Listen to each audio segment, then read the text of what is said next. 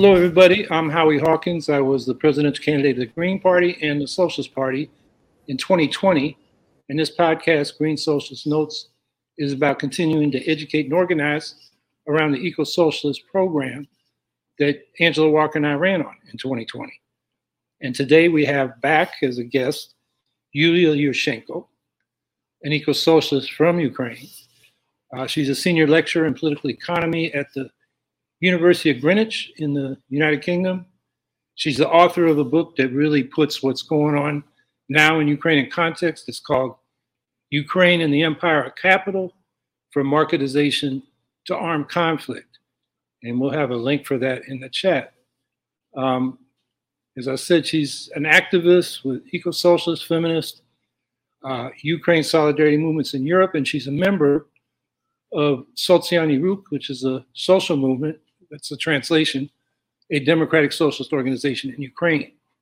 And we're here at a conference at Concordia University in Montreal, and it's called the Great Transition Out of Capitalism. Is what we're talking about in these various formats and meetings. And Yuliya gave a talk yesterday on democratic socialism or barbarism, preconditions for peace. So Yuliya, thanks for being on again. We're down the hallway from each other, so we don't get an echo. And before we get into your article, why don't you just talk about your experience growing up in Ukraine, first in the Soviet Union, and then when Ukraine became independent, how you got into left politics in that milieu, and then you're just back. I think you just flew here from Ukraine, so you don't look bad, no jet lag. So I am. Okay, well, I know you're going to do a good job. Just wrap up that introduction part by talking about what's going on with the war in Ukraine that you've just been a witness to. Thank you very much for having me back. A long overdue follow-up, I might say. I did just come back a few days before coming with a short stopover in London from Ukraine.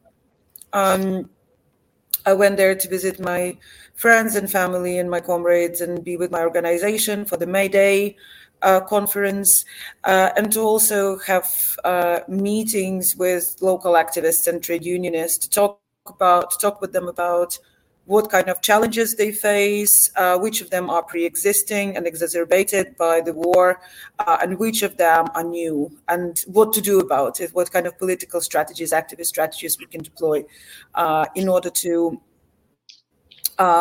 help an average working Ukrainian or those out of work, indeed, labor in a broad sense, to face those difficult challenges in Ukraine, but also through international solidarity work.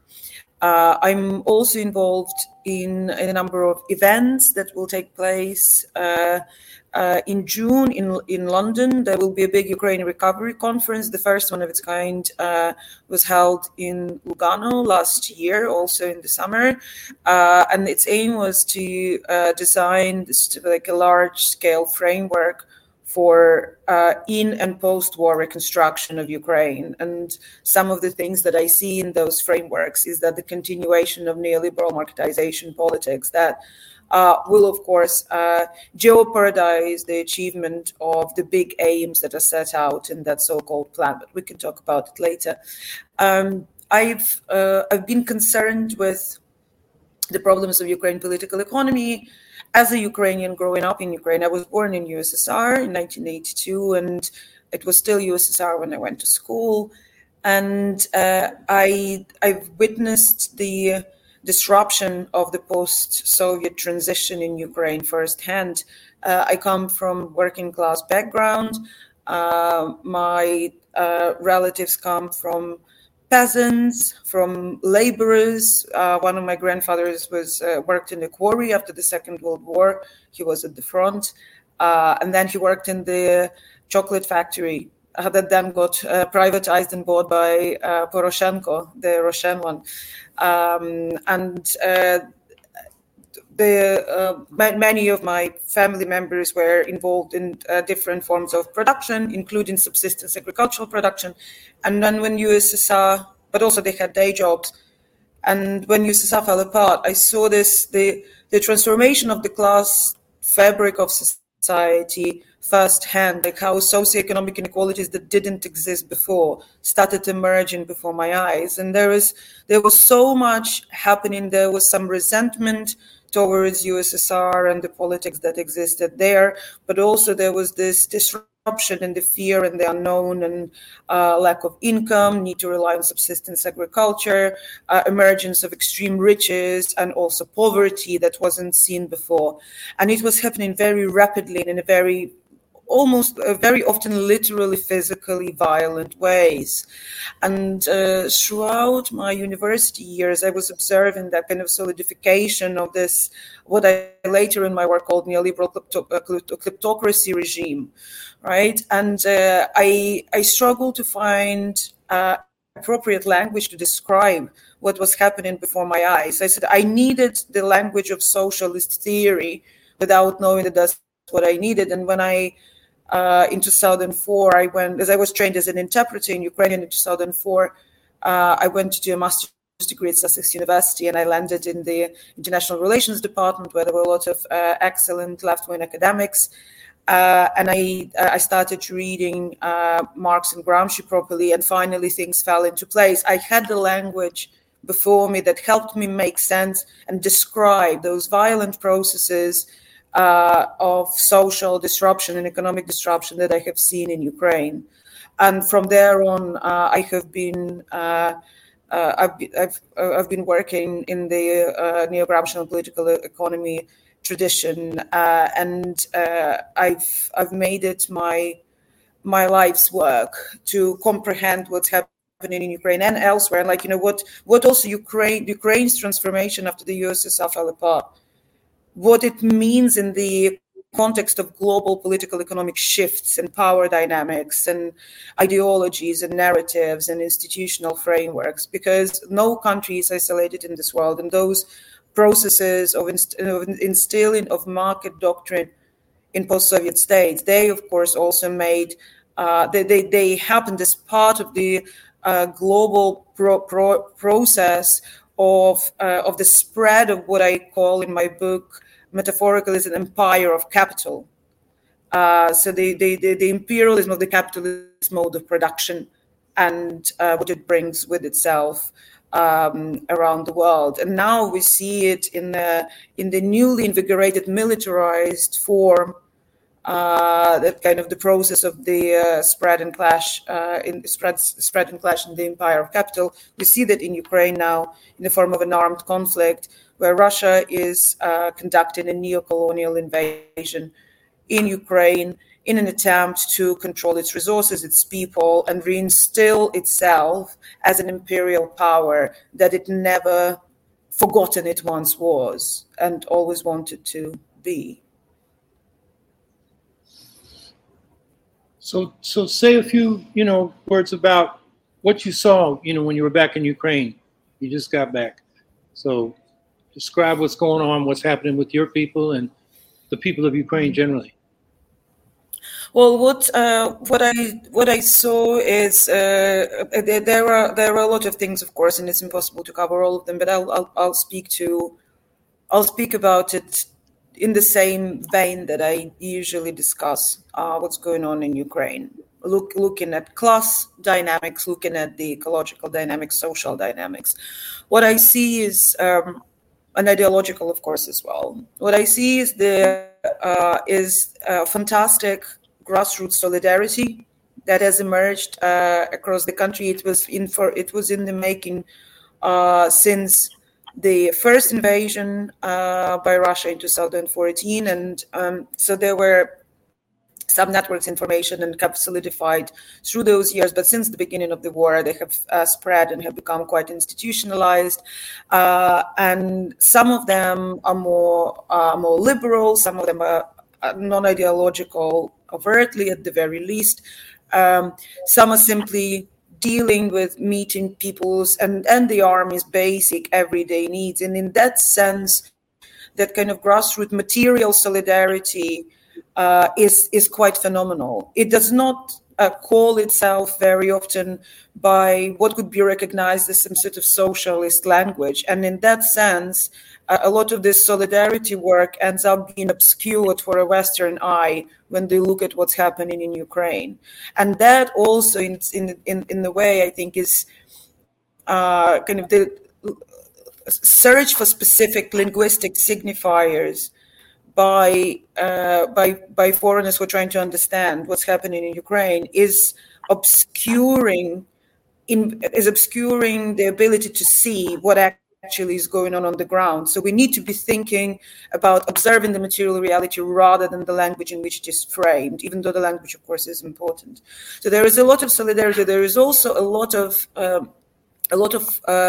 internalization, information of neoliberal subjectivity. There is a lot of narratives about resilience, self-reliance, and defying and fighting back the oppression.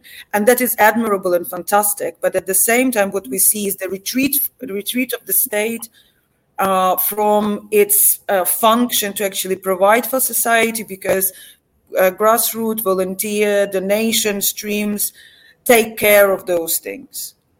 And of course, it is fantastic that there is this solidarity, and it's fantastic that there are support networks and donation streams. But it shouldn't be used by the state as an excuse to withdraw even further from its function to support the social reproduction in the society. And the dangers that I see in that is that there is internalization at individual level of that responsibility for one's destiny and well-being that can be very easily, and is already easily, instrumentalized by the neoliberal government to further shrink the state. What I see a lot as well is that there is a lot of socioeconomic inequality, that there is much more poverty, that what I've also gathered from talking with activists and trade unionists, and this is, the tropes that I've already identified before this visit, but it got further reaffirmed in these conversations, that there isn't a constructive dialogue between labor and the state, that there has been disengagement in this, for example, recovery plans and the current liquidation of the damage process. There's been a withdrawal of the state from constructive dialogue with trade unions.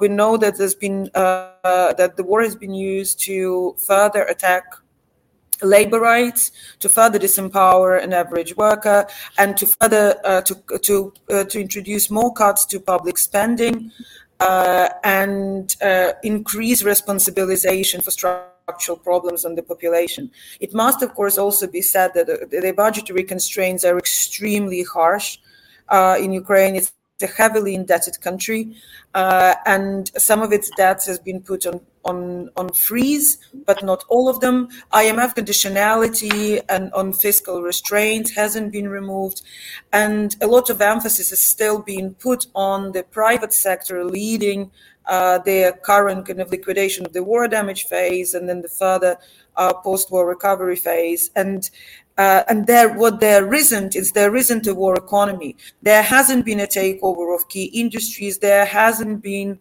a reorganization of an economy in a way that everything concentrated works towards the military effort. That hasn't quite happened. And that, of course, exacerbates socioeconomic inequalities and problems that existed before. A lot of people who are vulnerable economically or otherwise, they even further made vulnerable. There are many people who live in frontline regions who refuse to be evacuated, even though there is danger to their lives on a daily basis, simply because they do not know where they're going to end up, how they will be looking after themselves. And there aren't coordinated programs to support people who have pushed into displacement. So there are frustration. There is a lot of resilience and perseverance and solidarity, but there are also a lot of frustrations. There is increase in poverty. There is tiredness. There is frustration.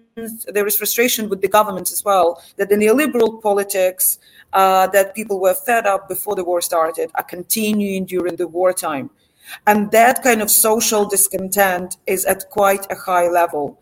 But the first priority that most people put before themselves is bringing the war to the end. But at the same time, there is a brewing social discontent with an ongoing neoliberal politics that the current government and parliament will have to deal with rather sooner than later if they do not want to have serious popular unrest on their hands, on top of a massive demographic catastrophe that came with displacement and with large refugee flows. So I think it was you, or it was another Ukrainian in Socialist who said the popular attitude of a lot of people is a socialism that dare not speak its own name. Was that you? Or is that, yeah, I thought it was That you. was my phrasing. Yeah, I think, that's what you were just describing. So why don't you, go right into what you talked about here at the conference, socialism or democratic socialism or barbarism in the preconditions for peace. So it is. Thank you for bringing this up. Indeed, it is quite an interesting thing about Ukraine that is not dissimilar to other post-Soviet societies, but in Ukrainian case, it is quite acute. This whole kind of rejection of certain language and terminology, while essentially wanting socialist politics. The reasons that some of the socialist conventional kind of left-wing terminology is not being warmly embraced currently by many, to put it diplomatically, is precisely because of what Putin's Russia has done with the legacy of USSR, with the shared history of the Soviet Union, and how they've used this shared history and experience to legitimize in their narrative invasion and annihilation annihilation by assimilation of Ukrainians through the current invasion. So at the same time, there were some parties in Ukraine who called themselves socialist, even communist, who were in the pocket of oligarchs and were doing a lot of anti-labor politics since Ukraine became independent. So it's understandable why there isn't trust amongst population to certain tropes, narratives, symbols, and terminologies. But when you look at sociological surveys of what kind of provision of services, what kind of country and what kind of institutions and state administration people want, you realize that what they want is a socialist state. They want well-funded public services. They want to have affordable, well-deployed infrastructure. They want to have social securities, decent pensions, jobs, the rest of it, social housing. And if you understand, for anybody who understands how economics works and how politics and ideologies works, you understand that what people want is a democratically run socialist country. Right. But again, it's something that people wouldn't necessarily dress in that terminology because of the context in which Ukrainian politics is right now, the contingency of this Russo-Ukrainian war and the narratives that come out of Kremlin. So the people feel that they need to discursively, it's some sort of subconscious process, they need to distance themselves from anything that's kind of Russian and Soviet because of the context of this war. But overwhelmingly, people do want socialist, the democratic socialist makeup. The whole narrative of de-oligarchization, the narrative of social justice, the narrative of decent wages, living conditions, and health and safety at work. That is what socialist state brings in. People are talking about redistribution when they talk about removing oligarchs. And their excess wealth. They are saying the same thing, but in a different language. So we need to be hearing what the message is that people are saying, rather than being nitpicky with the terminology that they use. So in that sense, I think once we start doing sort of deep anthropological, sociological understanding, analysis, of what that is the social, what is the public demand for what kind of politics, then we start understanding that the overall mood in the country is much more left than it may appear at the first glance. So when you say socialism or barbarism, going forward, preconditions for peace and then reconstruction, how does that, fit in? What's the fork in the road there between socialism and barbarism? Well, the fork in the road is this, and it is quite acute in Ukraine at this point. And we've arrived at that fork in 2013-14 already, when Yanukovych was pushed to flee. There's been a lot of dispossession and socioeconomic deprivation and inequality that has emerged in the process of market transition, quote unquote, formation of neoliberal kleptocratic regime and capitalist, however odd and and specific structures in Ukraine. And the level of the degree of social discontent and frustration has been growing over the years, and it spilled into mass protests. And the 2013-14 protests that essentially then pushed Yanukovych to flee the country and preconditioned the Russian invasion and annexation of Crimea. Those protests were against the oligarchic regime. So there is a public understanding that there is a high social injustice going on. There is socioeconomic injustice. They know who their class enemy is. Again, they may not use that language, but when people are saying that we want to get rid of oligarchs and injustice, and you and I may be talking about class war, it's the same thing. Right? Like, even though people are using different language, but it is essentially the same thing. An average Ukrainian knows that oligarchs are wealthy because they've been robbing them blind. They have become capitalist at the expense of dispossession of somebody else. So in 2014 already, all of these politicians / oligarchs and their cronies, when they came to address the protests, they were booed by the protesters. People demanded regime change. They demanded new faces. The situation got quite combustive, and to the point that the president felt he needed to flee.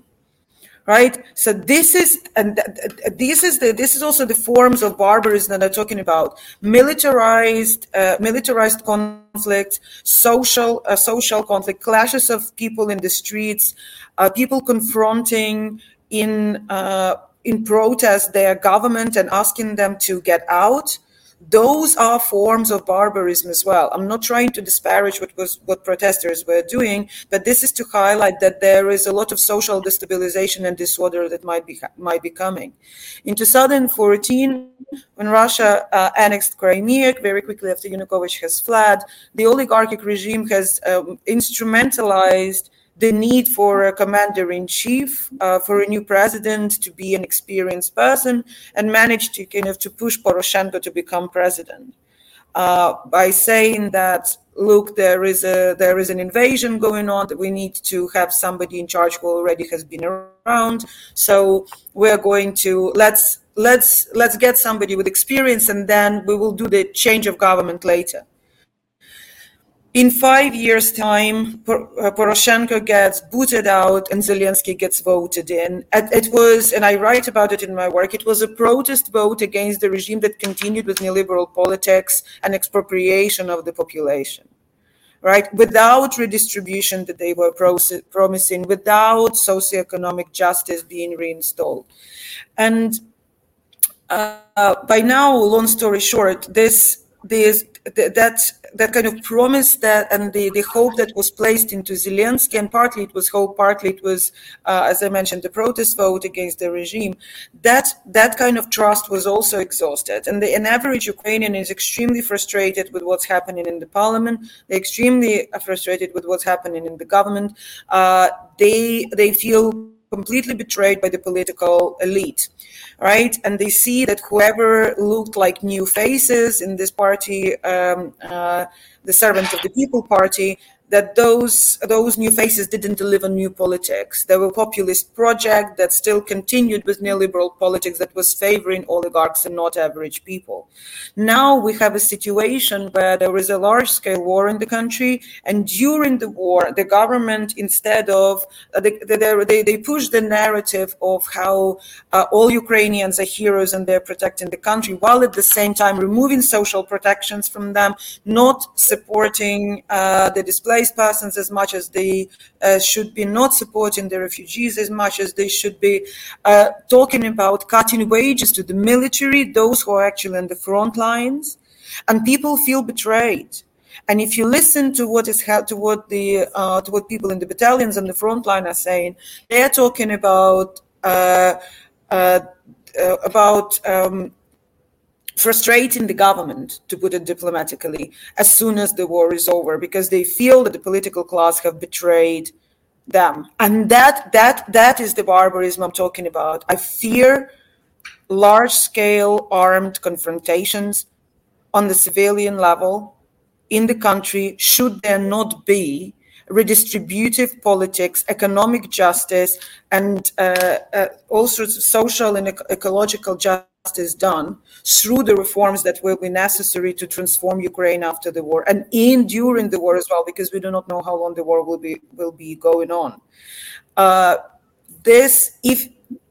And in that sense, and this is an example of Ukraine, but this kind of example can be also brought into the context of other countries and indeed of global politics. There has been so much injustice done to large swaths of the population, and their patience is on its last legs. And what we have seen through after the great financial crisis and during the pandemic years is that the tiny minority of people, the global oligarchy, continue accumulating large amounts of money, billions and trillions of dollars equivalent, while it is on the backs of the most vulnerable that most of the effort to protect social order and ecological future resides. And the limits of patience of the population are coming to its end. And we see that when there is so much socioeconomic depravity, when there is so much displacement by wars and climate disasters around the world, clashes and wars are becoming even more and more likely. And so unless there is redistribution of unless there is social, economic and ecological justice, unless there is distribution and meaning democratic socialism, proper funding of the social reproduction function of the state, proper funding of all sorts of public services, getting rid of global oligarchy and at the very least taxing of the excess wealth, we will see more and more conflicts. The world will further move towards barbarism, and that the final expression of which is genocidal neo-colonial conquest, which is what we see now Russia doing in Ukraine. And again, sadly, in the global context, while Ukrainian conflict has the Russo-Ukrainian war has quite a lot of unique characteristics, but it's still in the process of the spread of the empire of capital and clashes between different competing imperialist, semi-imperial forces. These kind of armed conflicts are inevitable. They're a matter of if. They're not a matter of if, but they're a matter of when. And unless we remove remove the preconditions for conflict, unless there is proper redistribution and empowerment of the masses against the oligarchy, there will be more conflicts. And to that end, I think the solution, the economic preconditions for the world peace are democratic socialism and redistribution and justice. So let's talk for a few minutes about the international context. As you know, and a lot of the people in the audience are Greens in the United States, and we've been split right down the middle on how to respond to this, what I would call a war for recolonization of Ukraine by imperial interests in Russia. And one of the quotes from the written version of your article on democratic socialism or barbarism kind of indicts the international left that's not in solidarity. And, let me just say before I read that, I've talked to you and the people in Socialist, the social movement, the Party of Greens in Ukraine, feminists, number of trade unionists, anarchists, and one thing they agree on, we need arms to defend ourselves. And they expect solidarity from the international left, and they're only getting it from some of the international left. And the other thing that is an easy thing or a clear thing that we can do in solidarity is that demand that is to demand the cancellation of the debts to the IMF and Western banks. Ukraine is in court in the UK right now because they're trying to get out of $3 billion that Russia wants back from another loan. Mm-hmm. So, that debt is a way that, international capitalism keeps other countries in power. So that's the kind of thing we're being asked to do. But particularly in the United States, where I think people have an insular view, they don't know where to find Ukraine on the map until maybe the last year. And Iraq, I talked to Marines that went to Iraq, and they still thought they were fighting Al Qaeda, and that they were fighting the people that blew up the trade towers. So there's a lot of just ignorance or deafness to what's going on around the world. So anyway, you say this about the quote unquote international left.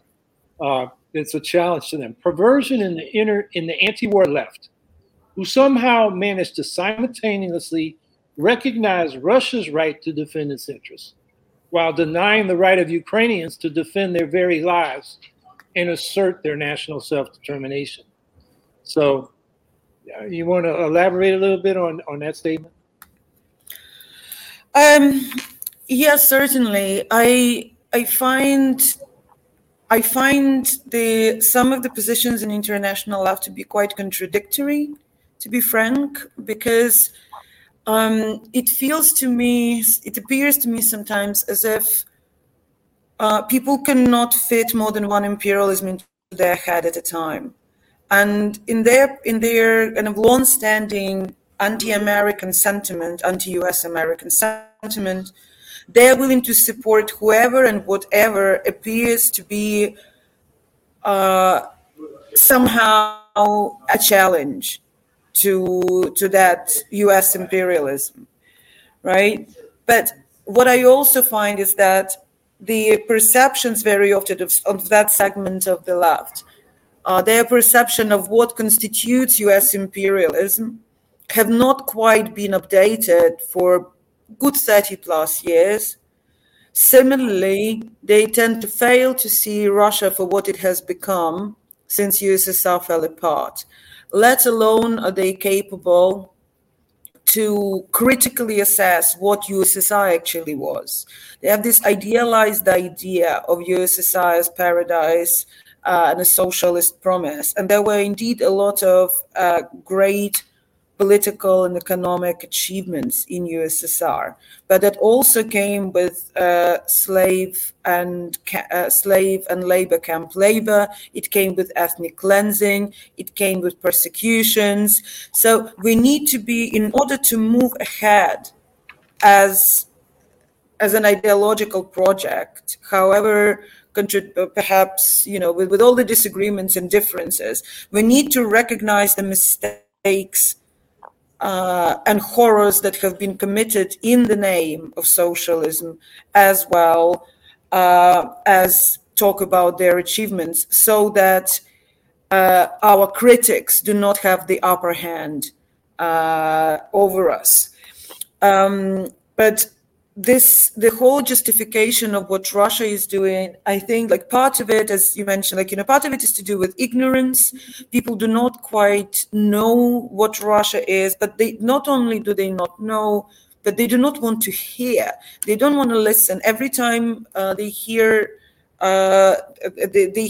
comments about Russia or Ukraine that they disagree with, they are fast to dismiss them as either ill-informed or nationalistic or fascist or something along the lines, while themselves actually not knowing what they're going on about.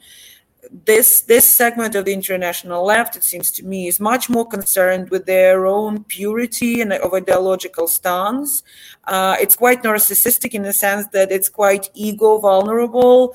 They do not like to accept that they may have been wrong in anything, or there may be limitations to their analysis. They are concerned with preservation of own image. And in that sense, they are willing to sell down the river whole swaths of territories with people on them, as long as they are entrenched in their pseudo-neutrality and ideological purity.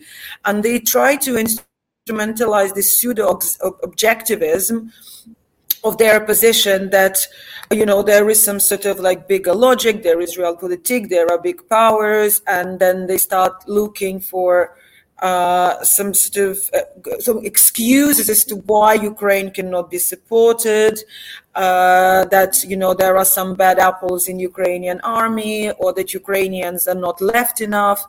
And this piece that you've quoted that just recently got published, what I talk about there is the purely moral case for why Ukrainians should be supported, but also there are other aspects as to why Ukraine should be supported. That piece was written as a response to Kogler's article called "Democracy or Dictatorship: The Moral Call to Defend Ukraine," and that's a purely philosophical, moral philosophy case as to why Ukrainians should be supported. And it talks also about universality of rules and universality of sanctions as values upon which we can build international politics that actually holds human life and survival on this planet and peace as core values. And unless we have those values as core internationally, and especially on the left, how can we call ourselves to be better than those we are fighting? I've heard these arguments a lot, including yesterday at the meeting, that Ukrainians are neoliberals, so how can we support them? Well, you do not need to like every victim of aggression to accept that they have a right to defend themselves, to accept that the quality of their character is not a justification for committing genocide on them. This is not how. This is a completely immoral position. At the same time, one of the things that I find frustrating with these. With some of the segments of self-proclaimed anti-imperialist left is that they've internalized the imperialist vision of the world, where there are big powers and there are power dynamics, and we need to accept that sometimes certain what they call peace settlements and concessions need to be made in order for international stability to prevail. And what I talk about this in this piece, and what this specific symposium, also other pieces go into in that symposium, is that we should not be confusing international stability with peace, because international stability at expense of some nations is what can be called a fake peace or phony peace, because it means international stability at expense of proxy or whatever you want to call them, conflicts in the periphery. And that in itself assumes this kind of hierarchical vision of the world, where some people are more disposable than the rest, where some countries are more important than the rest. And that kind of assumption, to me, is fundamentally counter anti-colonial, because if we do not believe that every social group, every individual, every nation as a social group rather than nation state, that every nation has a right to determine own destiny, then we don't have a leg to stand on as anti-colonialists. And this is something that's important to remember. If we internalize the vision that there are big powers and this is how things are, then we can never support any nation's fight of self-determination, because they might lose, right? And at the same time, I do hold that this is completely immoral to only support people in their right to self-defense if they're ideologically aligning with you. This is the same narratives that we get instrumentalized by the right for centuries, that there are deserving and undeserving poor. There are those who are better people and there are those who are worse people, and those who are not good enough do not deserve to be treated as full humans. This is fascist rhetoric. This is very important, because if anti-imperialist left internalizes this kind of divisive, discriminatory approach to who deserves to be helped, that's internalization of fascist rhetoric. And at that point, to me, it stops being left. It is something else. It is something brown wrapped in a red flag. And I cannot support that. Yeah, I've been dealing with that in our debate in the Green Party. And one of the responses I get from people when I point, I will post a statement by one of your members of Socialist or the Party of Greens or environmentalists like Svetlana Romanko, and they will say, "Oh, Howie's got this vision of this socialist utopia that's coming in Ukraine if they win the war," and they don't exist. There aren't enough socialists to do that in Ukraine. And then they said in the resolution that Ukraine's losing the war, as if you choose who you support based on who's winning. That's a might make rights argument. It's immoral. But you made a point yesterday in the talk that we don't treat the Palestinian struggle that way. There's no strong socialist current in the Palestinian struggle at this point. In fact, it's moved to the right over the last 40 years. It's very Islamist in a lot of respects and authoritarian in others. But that doesn't prevent us from supporting them. But somehow, when it comes to Ukraine, people want to make exceptions. Mm-hmm. And, I think one way you summarize what you just talked about, and this is in your article, you say these anti-imperialists, quote unquote, and also the pacifists are practicing what you call the anti-imperialism of amoral idiots. And I think what you're talking about is the morality and also the ignorance. That's a big problem. And another statement that trying to get people to read your article, to read the whole thing, but and I heard you say this in some podcast or other, that you can be, when we're talking about Ukraine, an anti-imperialist and an anti-fascist, or you can be a pacifist, but you can't be both, because it's immoral if you don't distinguish between the violence of the aggressor and the violence of somebody defending themselves from the aggressor. And if you just say they're equal and everybody should stop, you're giving power to the aggressor. So anyway, I'm editorializing on what you were saying, but you can take it from there. Yeah, but I agree with you completely. And this is something that I find quite baffling, because, as you mentioned, I'm an eco-socialist, and I'm on the left, and I'm a feminist, and the right to defend yourself is a left value, and it's a feminist value, right? And we cannot put kind of a sign of some sort of sign of false equivalence between the violence of the aggressor and the violence of those who are defending themselves. But also there is this naivety, and that's why I talk about the kind of this anti-imperialism of amoral idiots. And here the appeal is to ignorance, right? People who do not understand, who do not see this war of neocolonial conquest for what it is. They refuse to actually engage with what Russia has become under Putin and what kind of projects they have been carrying out for years. And Ukraine is not the first and probably won't be the last unless Russia is stopped militarily.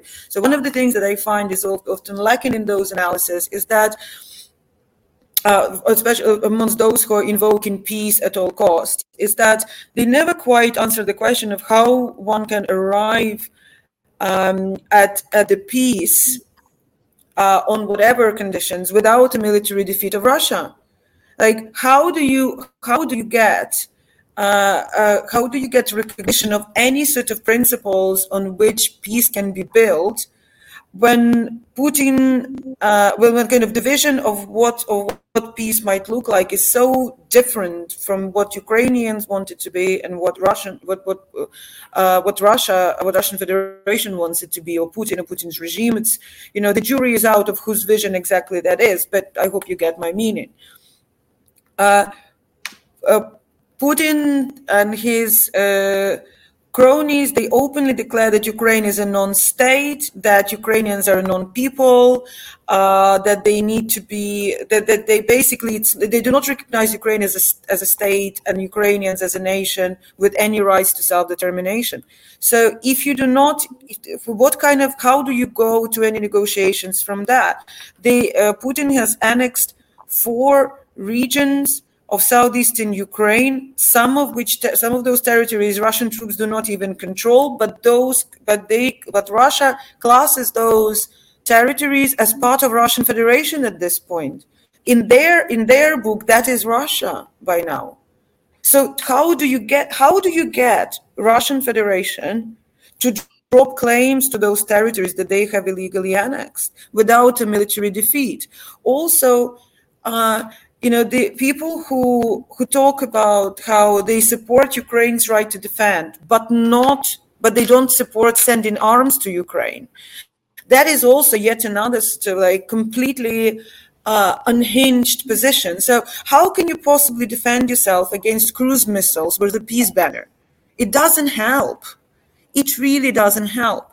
But you're right. There are all sorts of mental and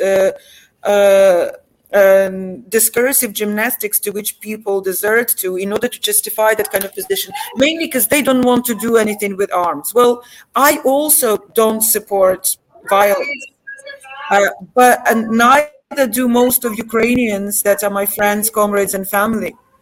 Yet, if somebody comes to you with weapons and wants to kill you, you have a choice to let them kill you, rape you, maim you, or you fight back by any means possible. And that situation is actually extremely clear-cut. It's quite black and white in that sense. You do not need to go all sorts of additional attempts to explain away why Ukraine cannot be supported militarily. They are just some sort of mental gymnastics to excuse yourself from actually having some sort of ulterior motives there. Because if you support the right to defend of a nation, of a person against aggression, you wouldn't have a problem with supply of arms. What we often hear getting invoked is that arms are coming from NATO. And very often in these narratives also, NATO and United States have been used interchangeably. And the thing is that, NATO at its inception and NATO now are quite different kettles of fish.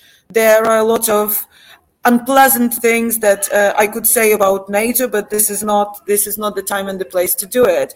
But the bottom line is this: there is a country that's being attacked by another country that was its colonizer, that has a neo-colonial project that it openly declares, including the intention of genocide. And you need to get weapons from somewhere. There is no communist weapon stash around the world that Ukrainians could go to if they wanted to. On top of that, in Budapest Memorandum that was signed in mid-90s, when Ukraine gave up its weapons of mass destruction and nuclear arsenal, United States, United Kingdom, and Russia signed up that same memorandum as guarantors of security of Ukraine in case it is attacked in an act of war. According to that document, US and UK sending weapons to Ukraine is them doing their obligation under the treaty that Ukraine signed when it gave up its weapons. And so now also when we hear international conversations and on international left and elsewhere about demilitarization, we are also having them in the context of a country that gave up voluntarily its weapons of mass destruction and nuclear arsenal, and then it got attacked by one of the guarantors of its security. How, in that kind of context, can you talk about international demilitarization? Which countries will see this as an incentive to drop their weapons? It's a very complicated situation, and to that end, we need to have a left response to an international security question. What do we do when there is a war? When there is an invasion, where should countries turn to? If we are talking about international demilitarization, I am all for that, absolutely. But we also need to have a solution to what happens should there be a war. And if we do not have a progressive solution to that, that solution will always be with the right, that solution will be with military-industrial complex, that solution will be with big military powers. And there will always be these conundrums and dilemmas that we will have to be dealing with should any country be needing weapons, and they will have to go to the old imperial, neo-imperial powers for help, because there simply won't be anywhere else to go. It is as basic as that. So in the a few minutes we have left, let's see if we can answer some of the questions in the chat. One of them that the guy named Scout Trooper 164, I think he asked it twice. How is Russia going to hold on to their annexed land? And I forget in which version, but he talked about Ukraine is actually, taking back land. I know they're taking back more than half the land that Russia had at the peak back in March of the 2022. And also talk about what's going on in the annexed territories. I mean, you're talking about genocide, and there are all kinds of war crimes, annihilation by assimilation, in other words, cultural genocide. You talk about that in your article. So, so the question is, how does Russia expect to hold on to land in Ukraine when the Ukrainians don't want them there? So generally it's like, how is Ukraine to hold on to things? So first of all, what's happening in the occupied territories is, yes, genocide, annihilation by assimilation, torture, kidnappings, intimidation. There is a lot of takeover and looting of property by Russian soldiers. In Kherson, that was liberated last year, for example, as soon as the city was taken over by Russian forces early in the war, lots of soldiers brought in their families, children, and just kind of set up as if it's their own town, living in other people's homes. It's been a very complicated situation. And then when Ukrainian army was pushing back, a lot of those same families and soldiers pack up and run away because they understand they can't hold on to that. The situation in the currently occupied territories is quite concerning, not least in the context of this conversation about potential settlement and ceasefire, because, and I also talk about this in the article, that the peace that is demanded from Ukraine is violence, because people who stay in those occupied territories, as well as people inside the Russian Federation and in Belarus for that matter, they are subject to systemic, physical, and individual violence on an ongoing basis. So unless there is some serious shift in the power, in the kind of politics of Russia, there is something that could be interpreted as a defeat, the defeat of Russia. It is very difficult to envisage that kind of violence perpetuated towards the populations on any territory that's controlled by Russia will cease at any point soon. If Ukraine is to push back and gain the territories that were taken by force back, how they would hold on to it? Well, there are quite a lot of components in that question, many of which are to be settled in the future. It's too difficult to guess. Depending on how that liberation and when it happens, different scenarios will have to be worked out. Some people talk about peacekeeping troops, some people talk about demarcation zones. But again, there are quite a few unknowns at this point to be concrete about those plans, but about what it might look like. But one thing that can be said is that people in occupied territories do not want to live under Russian occupation. So there is a lot of resistance now, and one other thing that we can that tells us is that should and when these territories are liberated, it won't be difficult for Ukraine to hold on to those territories as long as Ukrainian army is militarily supported, and if there is some international settlement negotiated, where it's not necessarily just Ukrainian troops, but some sort of peacekeepers' involvement is there, international international observers, international peacekeepers being involved, so that there is a degree of impartiality in how demarcation zones and borders are being monitored. It is quite important to have an international presence there, not least so that there can't mutual accusations going on between different parts. But again, most of the elements of this kind of this scenario is too early to talk about at this point, I would think. A lot, because there are simply too many unknowns. One comment I saw in the chat that I think is important for American Greens to understand, and that is it's a case of American exceptionalism. It's the Green Party in the United States. It's confused and divided on solidarity with Ukraine. The rest of the Green parties around the world, they're clear. You know, we stand with Ukraine, and if they need arms to defend themselves, we're going to try to get it to them.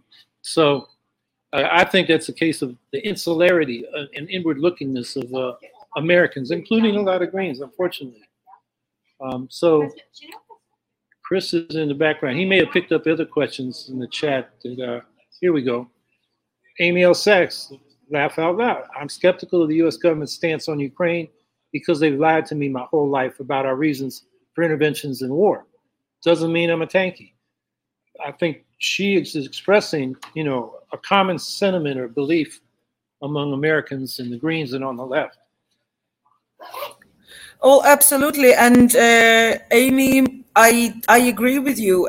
And you wouldn't catch me saying that there is no U.S. interest involved in certain outcomes or current or the process of this war. Of course, there are a lot of different interests involved, and depending on how the scenarios develop, those interests will be satisfied to different degrees. But it's still like, you know, there are a lot of different planes involved here, right? Do U.S. companies have interest in Ukraine shale gas and lithium deposits? You bet. Does it mean that Ukrainians shouldn't be defended against Russian aggression? No. And there are dozens of other statements that exist simultaneously, and some of them are contradictory. Reality, especially during the wars, is quite contradictory. Yes, there are some parties that will benefit from this more than the other. But the very fundamental thing here is this, that the Ukrainians' homes, lives, nature of the country, and Ukraine is home to over 30% of the whole biodiversity of European continent. All of that is at stake now, and unless Russia is kicked out of Ukraine, it will not stop. Russia is just some genocidal cult who do not care, genocidal, ecocidal, anti-humanist cult, who do not put any value in human life, who do not put any value on environment, who do not put any value on the future of our planet and our ability to survive in it. They simply do not care. And in that sense, also that kind of regime needs to fall. And it's not being anti-Russian, it's being anti-genocidal Putinist regime that is also the biggest enemy of an average Russian person who this regime never cared about. And so if we also want to express, to my mind, solidarity with an average Russian, with Russian workers, it's also in the sense of international solidarity with Russian workers that Putin's regime must be defeated, because they won't stop in Ukraine. And they already openly talk about it. Whether and how they will do it or not is a matter of time for us to see. But that kind of regime needs to go. Do the US have ulterior motives, and do they get involved in all sorts of wars? Of course they do. But again, two wrongs don't make a right. And until this war is over in Ukraine, for Ukrainians as well, for me and my comrades on the left, it is very difficult to fight the neoliberal onslaught of the government when you also have to fight missiles, when you lose your friends on a daily basis, when people are being raped and maimed and their houses are being bombed. It's important to stop the war while fighting, and so that the fight against capitalism can be more effective. I had Chris put in the chat when you were talking about feminists asking for arms in Ukraine to defend themselves. That was a manifesto that was written, I think Yuliya was one of the signers, called The Right to Resist. And it was in response to Western feminists who said, we can't send arms to Ukraine. That's a violation of a feminist principle. To which, you know, these Ukrainian feminists had strong objection. So I think that's worth reading. It's in, the link is to the journal Commons, which is the journal of the left in Ukraine, which is a good thing to stay abreast of. And then I just had posted something that I found very useful in the anti-Vietnam War movement. It's an article by Hal Draper called The ABCs of National Liberation Movements. And he says a lot in there, but a couple things he says is, in every legitimate national liberation struggle, and this is back during the bipolar Cold War, U.S. and Russia period. All imperialist powers are going to try to get their hands in the middle of it, but you shouldn't let that confuse you as to what the oppressed and exploited fighting for their national liberation. That's where you start. The other thing he said, which I think is useful for us to think about, is while we militarily support Ukraine to get the Russians out of Ukraine, that doesn't mean we politically support the neoliberal government. And one thing I've observed, and Yuliya, maybe you want to comment on this, is that Zelensky's one thing, but there are people in that parliament who are just, they'd be to the right of the Libertarian Party in this country in terms of their neoliberal ideology. But what he says in there, yes, we give our military support to the forces fighting, in this case, the armed forces of Ukraine through the Ukrainian state. But we give our political support to the progressive movements in Ukraine, like Socialist, the Party of Greens, the trade unions, and so forth. So I just wanted to point out to people those resources I think are worth reading. Thank you, Howie. Thank you for pointing it out. And indeed, I wish there were other places to seek for military support for Ukraine than NATO, but alas, there aren't, right? And when you have so few options while being militarily attacked, can you be judged for going where you do, right? And that's also why I talk about, thinking about the left answer to the security question. And indeed, it's one thing to, just because you support people's right to resist and defend their livelihoods doesn't mean that you support their government in what they do. This war, it's not about protecting Ukrainian government and parliamentaries who indeed are completely brainwashed into the neoliberal ideological cult. They're true believers. They think that deregulation at war will bring functioning economy. They really believe that. And that is actually more dangerous in a sense than people who are simply instrumentalizing politics, but they know that actually it won't work, right? So those who are true believers are more difficult sometimes to convince that what they're doing is wrong. But when we look at how economics is taught around the world, when we look about how state management is taught around the world, it is indoctrinating people into thinking that this is the way to do things. And so there is a lot of consciousness raising and transformation also of education institutions and doctrines that is important to happen, so that we raise new cadre around the world who will be more critical about all of these dogmas, who will be looking for alternative solutions, who will try to see things for what they are rather than reproducing certain mantras for which there is no evidence in real life. Right? So that is something that's important to remember. And thank you so much for sharing the Draper's piece, because indeed we can be critical of governments while supporting the people of the countries, their right to resist. And we need to understand that when we put together, when we try to express our solidarity, we're doing it from the position of class and from the position of understanding the class structure of the world economy and the militarized expression of class warfare that plays out in wars like Russo-Ukrainian or Israel-Palestine or many other, right? We are not supporting a nation state and the government. We are supporting the people's right to resist. And once they resist the aggression, we continue building solidarity with them to help them build better politics in their countries, so that it's more egalitarian, so it's more democratic, so that socioeconomic justice is restored and people can take their destiny into their own hands in earnest. So I'm going to have to go get I'm running out of power. But I think some questions have just come up that deserve an answer. One of them, and I'll just briefly answer this, and then maybe I'll go get my power cord and Yuliya can elaborate. But somebody asked, Ukrainians were shelling the people of Donbass, over 10,000 killed, Azov and Nazis. And then if Ukraine had remained neutral, they would not have been invaded. Of course, Ukraine was neutral when they're invaded, and the numbers on the killings, Michael Karagias has gone through this because there was an article in a magazine called Covert Bulletin where they said Ukraine had killed 14,000 people. The OSCE monitors, it was about half and half. Most of that happened in 2014-15.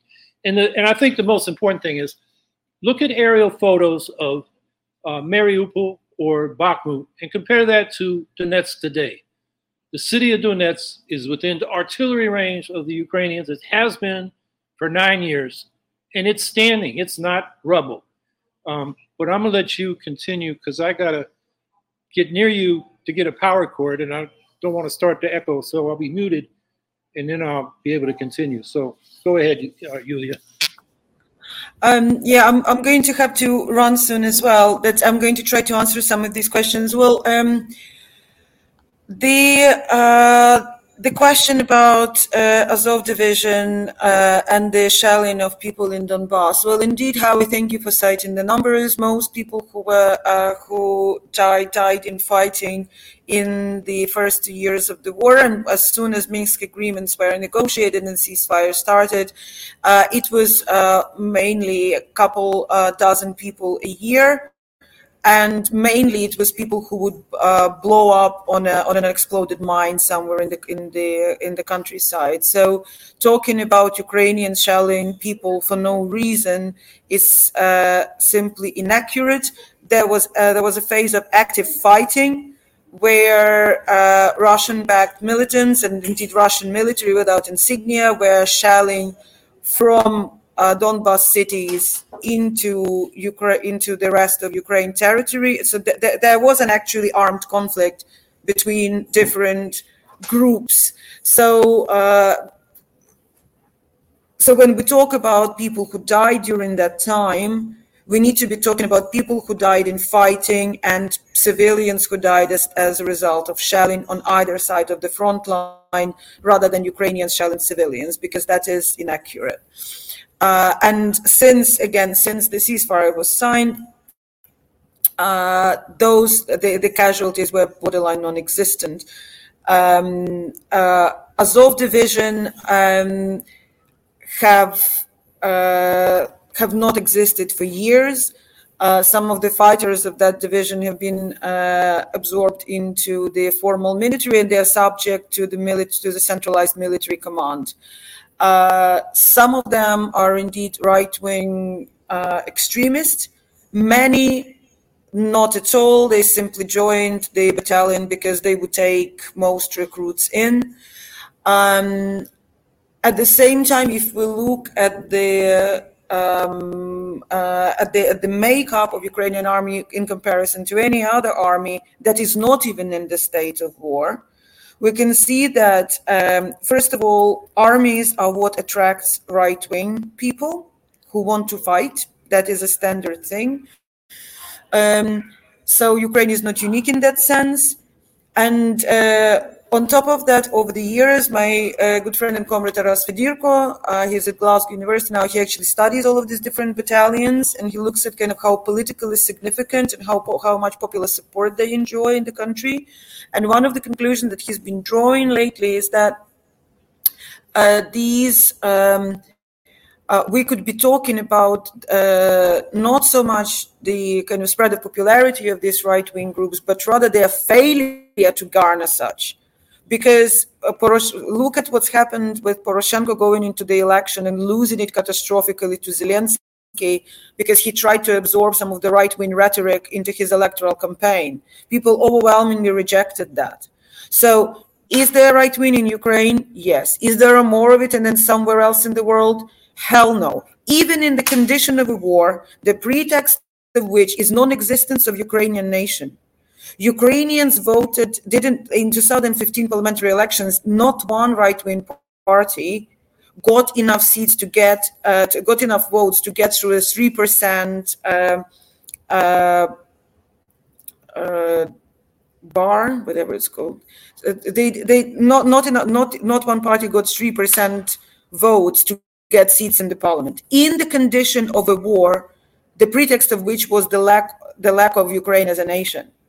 So and then compare that to what happened in France this year with elections, or Italy for that matter, who didn't have wars of aggression on the basis of national identity lack. So if we start looking at this context and start talking about the proportion of the problem with the right, we start understanding that actually, no, Ukraine is not a fascist state that tolerates right-wingers. Is there some tolerance of them? Yes. Is this an omnipresent popular thing? No, it is not. So we need to understand there are absolute terms of right and left politics, and there are relative terms. And relatively speaking, Ukraine is faring way better than most countries around the world. Look at what's going on in the United States, Proud Boys, and attempts to overthrow the government by Trumpists. In Ukraine, nothing like that happened, right? So we need to be critical of what's going on in Ukraine. Always be also cautious about which way the politics can develop. But we also need to perhaps be realistic of what we can expect from different countries. There are all sorts of different purity tests that Ukrainian politics is being put through in this last, especially year and a half, but since 2014 already. And some of those are extremely difficult to pass for any single one country. So we need to be realistic about what can be expected, right? And support the progressive forces that fight against the bad apples, so to speak.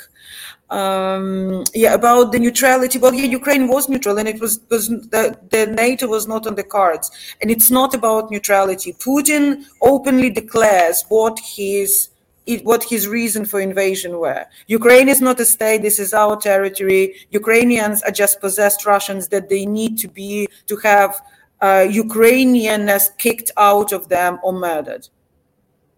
All of these talks about NATO are simply an excuse. Russia feels entitled. No, NATO didn't veto a peace agreement. There was no peace agreement on the table, and NATO didn't veto anything.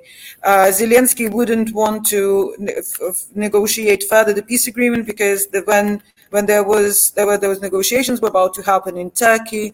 At that point, the north of Kiev, the north of the country, was liberated, and there was an overwhelming evidence of genocide being conducted there. And the public, the temperature of public anger was such that no president in his right mind would have signed any settlement with Russia at that point. So all of these talks about how somehow NATO stopped Zelensky from signing anything, no, it was actually finally an expression of public view on how things should be. If Zelensky signed that agreement, the country wouldn't tolerate him as president after that. That is my analysis of it. So I think, of course, NATO are influential, and they have a lot of say in how things go in Ukraine for a combination of different reasons. But to say that they stopped this peace settlement from being signed is a misunderstanding of the situation. In fact, actually, first of all, we shouldn't be talking about NATO as if it's some sort of monolithic bloc, because it's not. Different countries as part of NATO have very different views on how this war should be going. United States had no appetite for this war to begin with. They wanted Ukraine to fall. And that's also a known fact. So did Germany. They had no appetite for this war to actually continue. They instructed Zelensky to move government to Lviv as soon as the war started, and basically roll over and let things settle as they are. There was no appetite for it. So we need to be mindful of that. And but at the same time, talking about NATO as being some sort of pretext for invasion. Well, the Baltic countries have joined NATO way before Ukraine was even thinking about it. Somehow they didn't get invaded. We need to also think about what historical relationship and sense of entitlement Russia has over Ukraine. And it was about Ukraine actually going onto a path away from Russia, and Russia wanted to grab on it. That was a reason for invasion, not the NATO spread. Should Yanukovych not have fled and been kicked out of the country and actually stayed in power, and so through economic connections, Russia could continue having economic hold on Ukraine, they wouldn't need an invasion. They needed an invasion because Ukraine decided to go a different route. And it was not about NATO. It was about something else. So I think perhaps we're going to need to wrap up wrap up around this. Howie, would you like to make any final comments?